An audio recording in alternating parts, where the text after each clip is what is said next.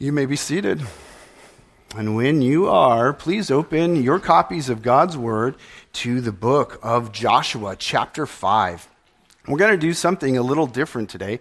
We're going to look at two texts, so you might put a little mark in your Bibles, because what we're going to do is we're going to start in Luke, we're going to start in Joshua, go to Luke, go back to Joshua, and then go back to Luke again.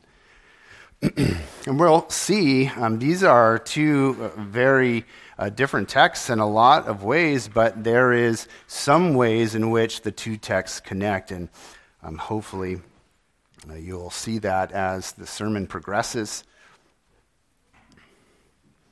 So we are going to read Joshua chapter 5, verses 13 through 15. Just three short verses.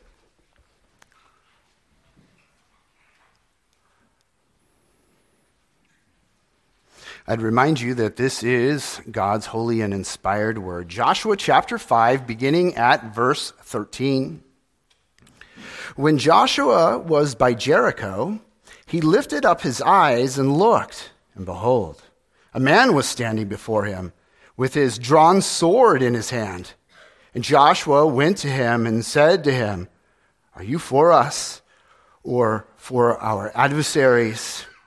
And he said, "No, but I am the commander of the army of the Lord. Now I have come." And Joshua fell on his face to the earth and worshipped and said to him, "What does my Lord say to his servant?" And the commander of the Lord's army said to Joshua, "Take off your sandals from your feet, for the place where you are standing is holy." And Joshua did so. We'll end here. I want to ask that you would now turn to the Gospel of Luke, chapter 2. We're going to read the first 21 verses of Luke, chapter 2.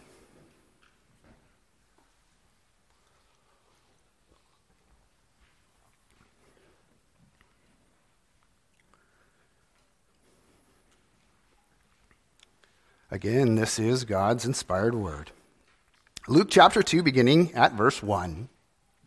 In those days, a decree went out from Caesar Augustus that all the world should be registered. This was the first registration when Quirinius was governor of Syria. And all went to be registered, each to his own town. And Joseph also went up from Galilee, from the town of Nazareth to Judea, to the city of David, which is called Bethlehem, because he was of the house and lineage of David, to be registered with Mary, his betrothed, who was with child. And while they were there, the time came for her to give birth. And she gave birth to her firstborn son, and wrapped him in swaddling cloths, and laid him in a manger, because there was no place for them in the inn. And in the same region there were shepherds out in the field, keeping watch over their flock by night. And an angel of the Lord appeared to them, and the glory of the Lord shone around them, and they were filled with great fear. And the angel said to them, "Fear not, for behold, I bring you good news of great joy that will be for all the people. For unto you is born this day in the city of David a Savior, who is Christ the Lord. And this will be a sign for you. You will find a baby wrapped in swaddling cloths and lying in a manger." And suddenly there was with the angel a multitude of the heavenly host, praising God and saying, "Glory to God in the highest, and on earth peace among those with whom he is pleased." When the angels went away from them into heaven, the shepherds said to one another, "Let us go over to Bethlehem and see this thing that has happened, which the Lord has made known to us." And they went with haste and found Mary and Joseph and the baby lying in a manger. And when they saw it, they made known the saying that had been told them concerning this child. And all who heard it wondered at what the shepherds told them. But Mary treasured up all these things, pondering them in her heart. And the shepherds returned, glorifying and praising God for all they had heard and seen, as it had been told them. And at the end of 8 days, when he was circumcised, he was called Jesus, the name given by the angel before he was conceived in the womb. Let's come before the Lord in prayer. Lord, we are grateful for your word. We're grateful for the whole counsel of God. What different text, Lord, to look at Joshua and what you were doing there, and then to look at this amazing moment and time and read the history of when Jesus was born. Lord, we want to ask that you would be with us this morning as we consider your word. We pray that you would help us to think and to concentrate, to meditate. We pray that you would guide us and focus our mind. And Lord, we pray that beyond the speaking that comes through this microphone, there would be a speaking into our ear by you. Lord, would you speak to us and tell us what it is that you would have us to hear? You know that we need to hear from you desperately. It is our desire. Lord, we'd ask that you would help us, that you would hear our prayer, and we'd ask these things in Jesus' name. Amen. I want to tell you a story about what some say is history's most memorable Christmas. And the strange thing is that it was a celebration in the midst of slaughter. Let me explain that. One thing that might help just right away is it took place in 1914 on the front lines of World War I. 5 months after hostilities had begun, both sides of the war became entrenched. And then something spectacular happened. On Christmas Day, men crossed the front lines and they started venturing into no man's land. Now, no man's land is the term that they used for that space in between the trenches where the battle was taking place. Men walked across the lines and began to exchange seasonal greetings and talk. And before long, men from both sides were mingling with each other and exchanging food and exchanging various souvenirs. Things began to take place that were surreal. Men from both sides of the conflict played games together like football. There were joint burial ceremonies and prisoner swaps between them. And some of these meetings even ended with the men singing Christmas carols together. This day became known to history as the Great Christmas Truce. And it has been seen as a symbolic moment of peace amid one of the most violent conflicts in human history. But peace was short-lived. When Christmas was over, the men returned to fighting. Our passage in Luke 2 is about peace. The hosts of heaven came and they declared peace. God's armies, the hosts of heaven, they came and declared peace. Consider verse 14 of Luke chapter 2. The angels say, "Glory to God in the highest, and on earth peace among those with whom he is pleased." But unlike the great Christmas truce, the peace spoken of here by the angels is everlasting. For now, I want to ask you to turn back, if you would, to the book of Joshua, chapter 5. I want to begin in Joshua, where you will see peace desired. That is our first heading, peace desired.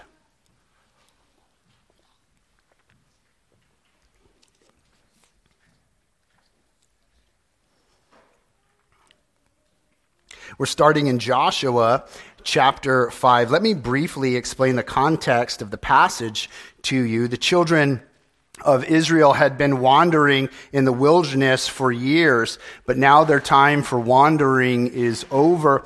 Moses has recently died, and God has placed Joshua in command of the people. And the Lord tells Joshua to cross the Jordan and to begin conquering the land of Canaan. So Joshua sends spies into the land, especially to look at the city Jericho. You might remember the story of Rahab and how she hid the spies. And when the spies return, they tell Joshua that they are confident that Israel will be successful in conquering the land. And with this news, Israel crosses the Jordan and they renew their covenant with the Lord, and they celebrate the Passover for the first time in the Promised Land. And shortly thereafter, Israel encamped near Jericho to begin its siege. That's where we find ourselves in chapter 5. It's here where our text picks up. Joshua appears to have been alone. Perhaps he was planning his attack on the city. In verse 13, we're told that Joshua is caught by surprise. He raises his eyes and discovers an imposing figure standing before him, holding a drawn sword in his hand. Clearly, Joshua doesn't recognize who this man is that's holding the sword, but there must have been something about him that he found compelling. You'll notice that Joshua doesn't run. And he doesn't draw his own sword or call out for help. Instead, the text says that he approaches the armed man and he asks him a question. Verse 13 says, "When Joshua was by Jericho, he lifted up his eyes and looked, and behold, a man was standing before him with his drawn sword in his hand. And Joshua went to him and said to him, 'Are you for us or for our adversaries?' Joshua asks him if he is an adversary, and in verse 14, the visitor replies by saying, 'No. No, I am the commander of the army of the Lord. Now I have come.' Joshua stands there for a moment. He's trying to take this in. What is this that I'm seeing? And it starts to dawn on him. He's beginning to realize he is not talking to a man. This is a theophany. This is God in bodily form. This is the pre-incarnate Christ, the only begotten Son of God, who identifies himself as the commander of the angelic armies of the Lord. The fear of God must have in that moment gripped Joshua. You might think of the prophet Isaiah when he was in the presence of God. What happened? He became undone. He was lost.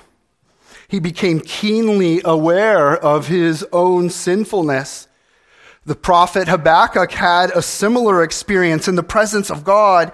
He said that his body trembled and that his lips quivered, and that he felt the rottenness in his bones. Moreover, Joshua looked in his right hand, and what did he see? A drawn sword. This expression appears in two other places in the Bible. You might remember the angel who stops Balaam and his donkey, or the one who stood ready to execute judgment for David's census. The heavenly hosts are to be feared. They wield swords of divine judgment. Joshua's reaction here is appropriate. Verse 14 says, Joshua fell on his face to the earth and worshipped and said to him, "What does the Lord say to his servant?" Joshua falls to his knees. He places his hands on the ground and he bows his head until his forehead nearly touches the earth. His outward body language displays the disposition of his heart. He demonstrates fear and reverence. and respect and honor and submission and awe. It's clear that the person standing before Joshua is God in bodily form. The text says that Joshua worships and that his worship is accepted. The Bible strictly forbids the worship of anyone but the Lord himself. But if there's any doubt about the nature of the person in front of Joshua, verse 15 removes it. And the commander of the Lord's army said to Joshua, "Take off your sandals from your feet, for the place where you are standing is holy." And Joshua did so. This language duplicates God's command to Moses at the burning bush. In Exodus 3, God tells Moses, "Do not fear, take your sandals off your feet, for the place on which you are standing is holy ground." And he said, "I am the God of your father, the God of Abraham, the God of Isaac, and the God of Jacob." Like Moses, Joshua is instructed to remove his sandals because the place where he is standing is holy. People, places, and things can be holy insofar as they've been set aside by God or claimed by him. God is holy, and the Bible says that he is of purer eyes than to look upon evil. And as we look at this passage, we see that God is not only holy, but he wields a sword of divine judgment. That is a problem. That's a problem for sinners like you and like me. God hates sin. He hates sin, and the scripture is clear. Without the shedding of blood, there is no remission of sin. There's no forgiveness of sin. But God is not only holy and just, he's full of mercy and compassion. And while angels execute judgment, they also declare peace. And we see that as we consider our passage in Luke chapter 2. I want to ask you to turn back to Luke chapter 2, and there we see peace declared. That is our second heading, peace declared.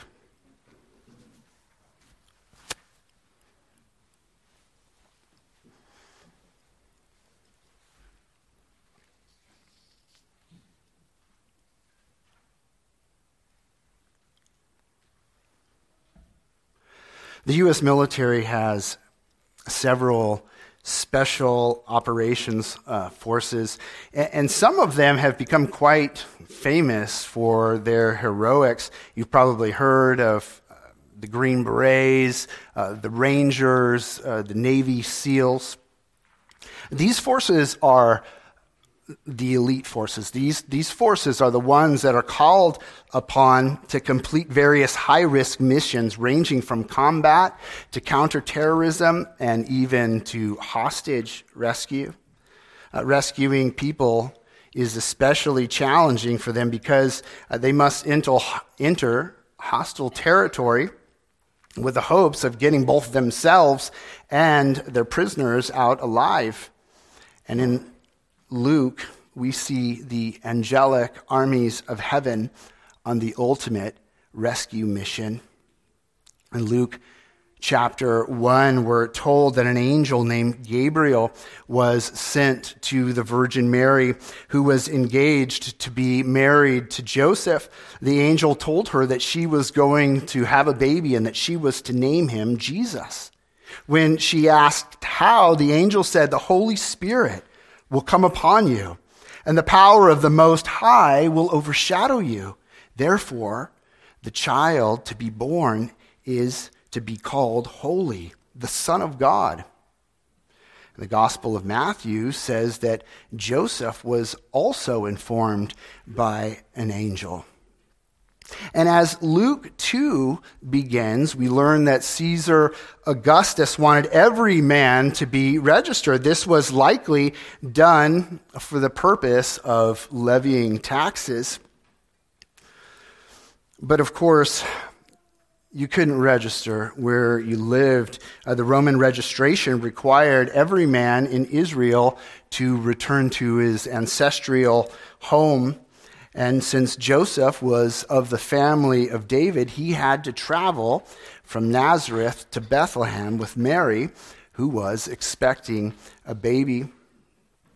And while they were in Bethlehem, the time for Mary to give birth came. They tried to get a room at an inn, but there were none available. Apparently, the only option they had was to take shelter in a place where animals were kept. So that's what they did. Verse 7 says, and she gave birth to her firstborn son and wrapped him in swaddling clothes and laid him in a manger. The birth of Jesus was very humble and lonely.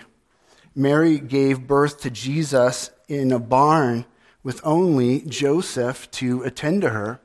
You might see articles in the news right now about archaeological digs where they're supposedly looking at the tomb of a midwife of Jesus.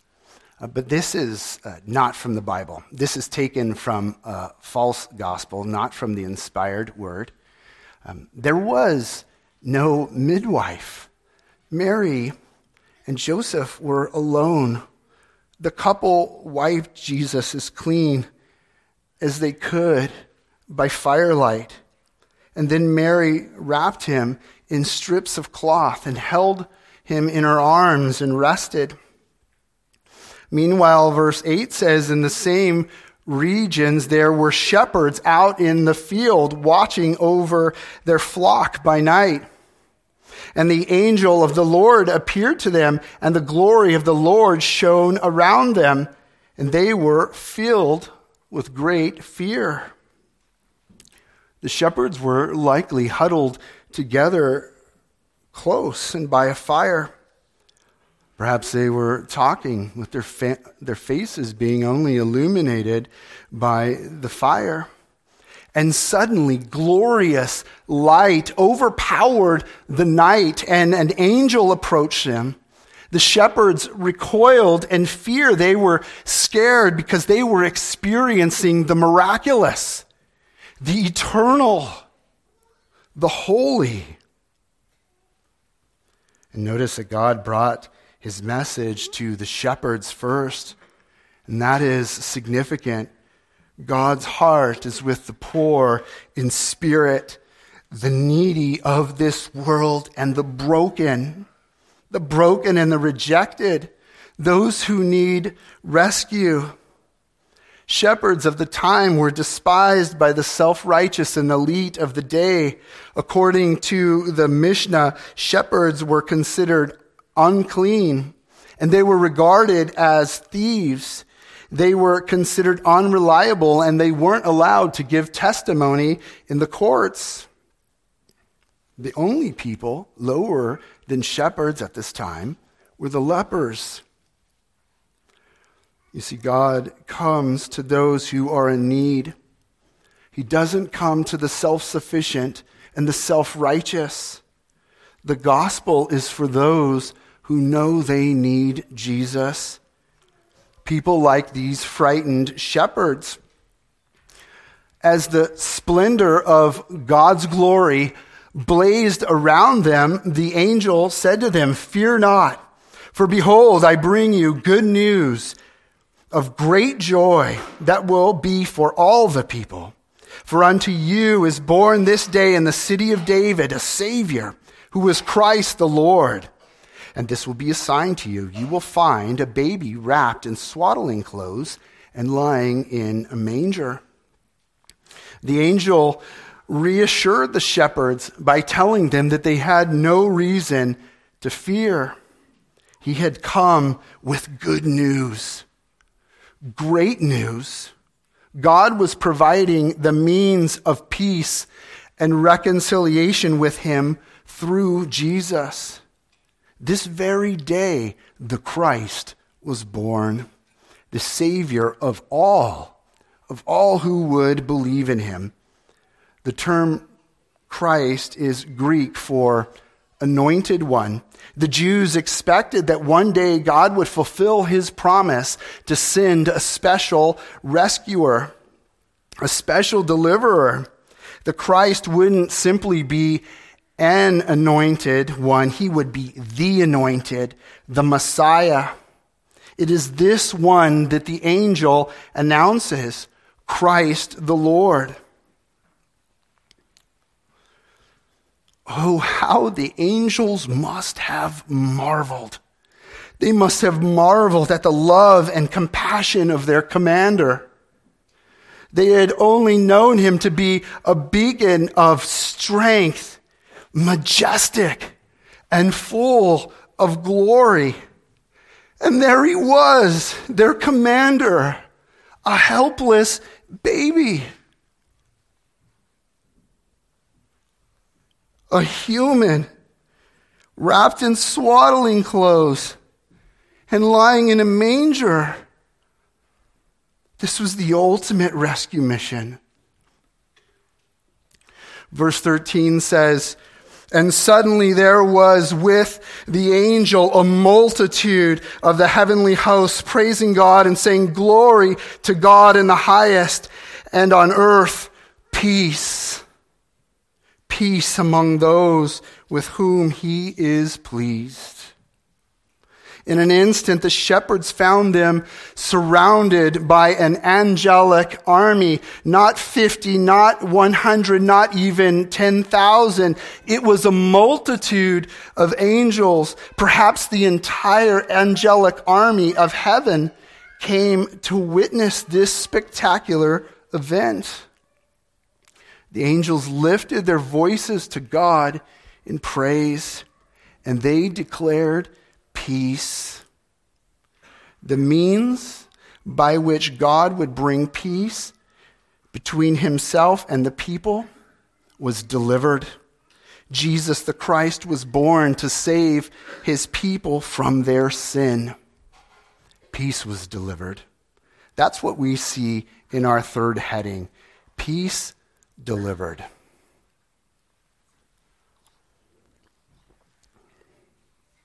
After the angels said that God would bring peace for men on whom his favor rests, the angels seem to depart as quickly as they came. The glory that lit the countryside faded, and the constellations reappeared in the night sky. The shepherds found themselves alone, staring at one another in amazement.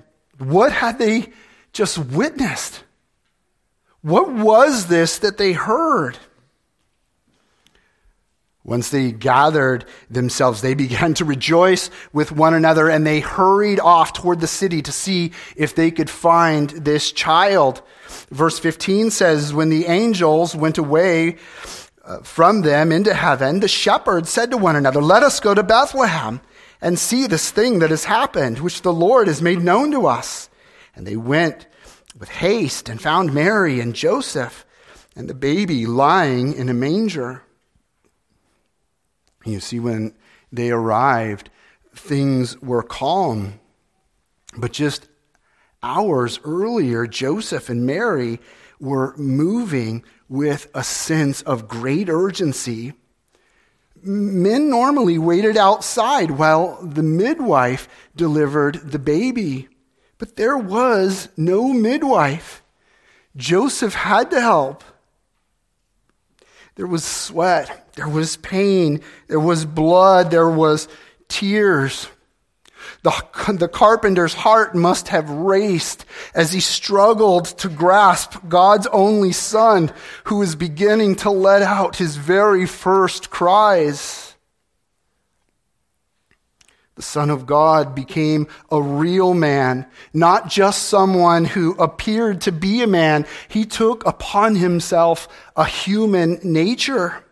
He had a real human body and mind and emotions that were complete with their inherent human weaknesses.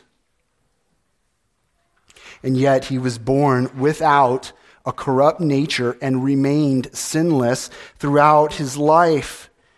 This was part of his mission to bring peace. The shepherds wanted to see this child who would bring peace, so they didn't stop running until they found the right enclosure. They searched the stalls all around the perimeter, and eventually they found Mary and Joseph and their new baby among the animals. They must have marveled at what they saw. We tend to think of Jesus as being born in some charming country barn with freshly swept floors and clean straw and plenty of bright lighting. But that's not what they found.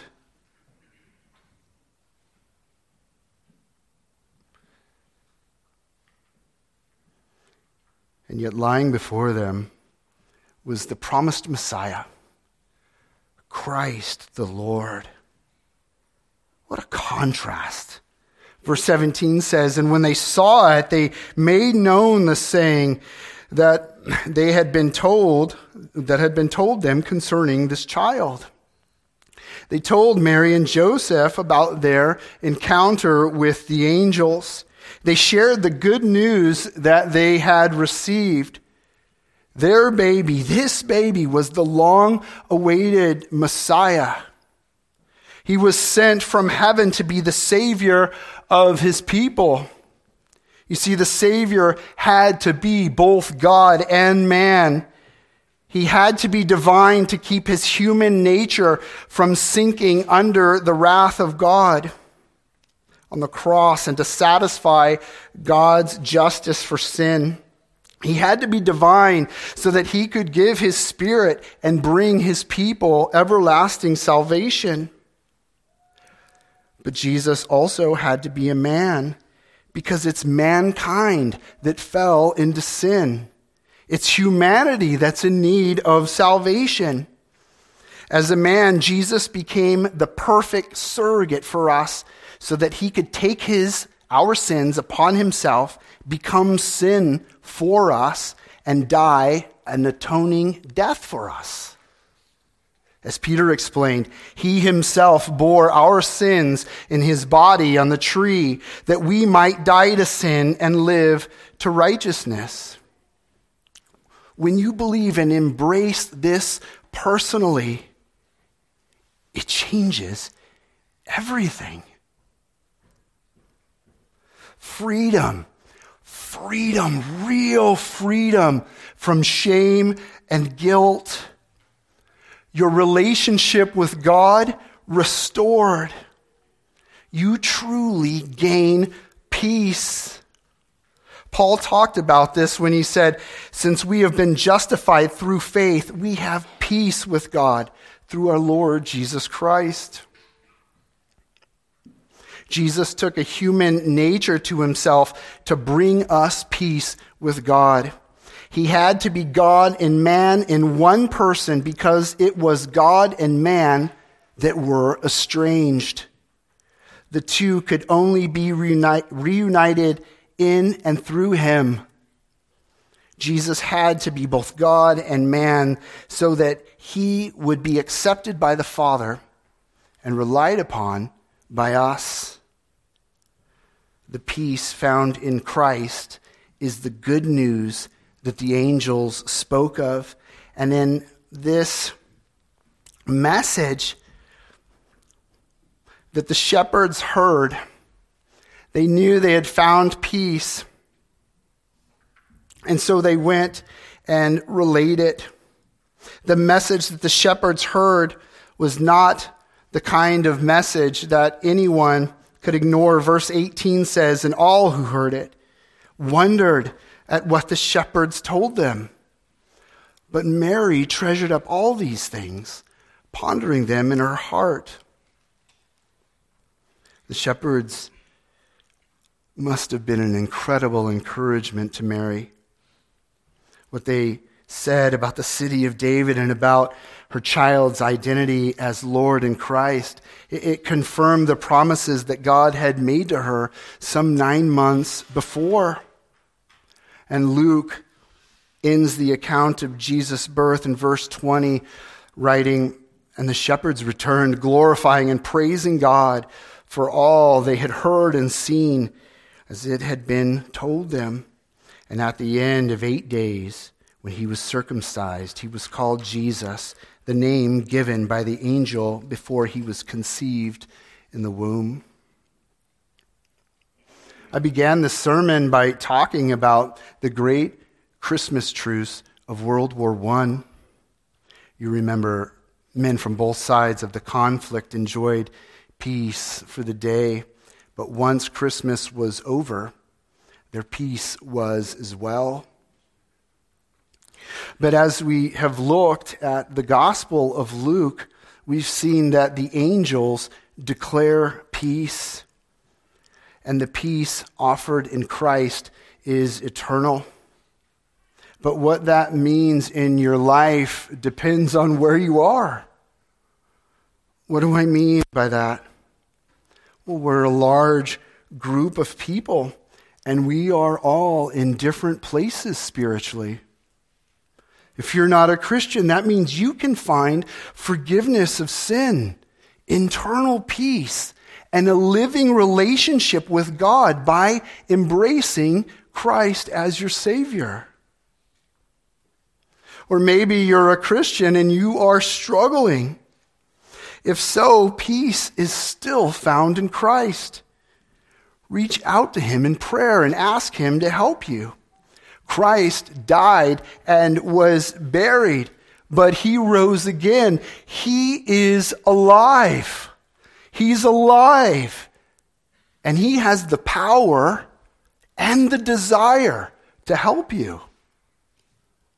Perhaps you're a believer and you're thriving right now. Maybe the peace of God is overflowing in your heart and you are one who is filled with joy and with smiles.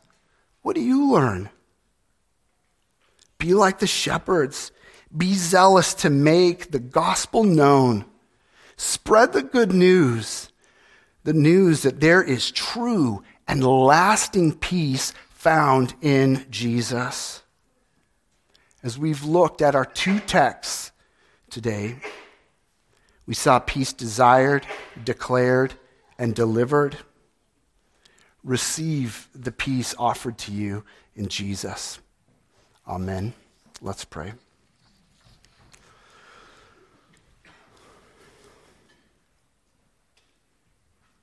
Lord, it's when we read your word like this, we wish we had a time machine, that we could go back in time and see these events unfold. My Lord, we hope that in eternity, when we are in your presence, somehow, some way we can see these things, what it must have been like, Lord. The contrast, both of you being the God of all glory and splendor, and yet born in a manger, this thing you did, the incarnation, taking on our nature, walking amongst us, and for what? That you might save us. Lord, we pray that you would fill our hearts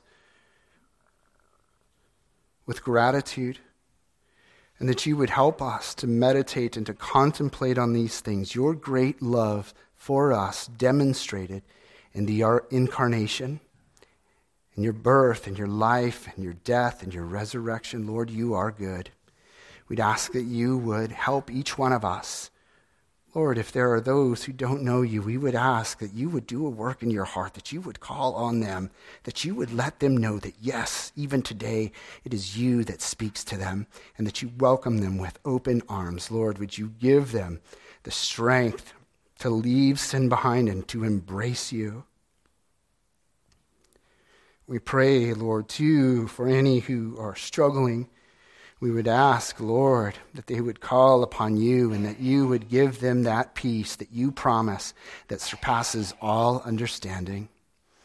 And Lord, for those who rejoice, we would ask that you would send us, each one of us, out and give us the ability to spread the good news about the peace found in Christ. Lord, hear our prayer and help us. We'd ask these things in Jesus' name. Amen.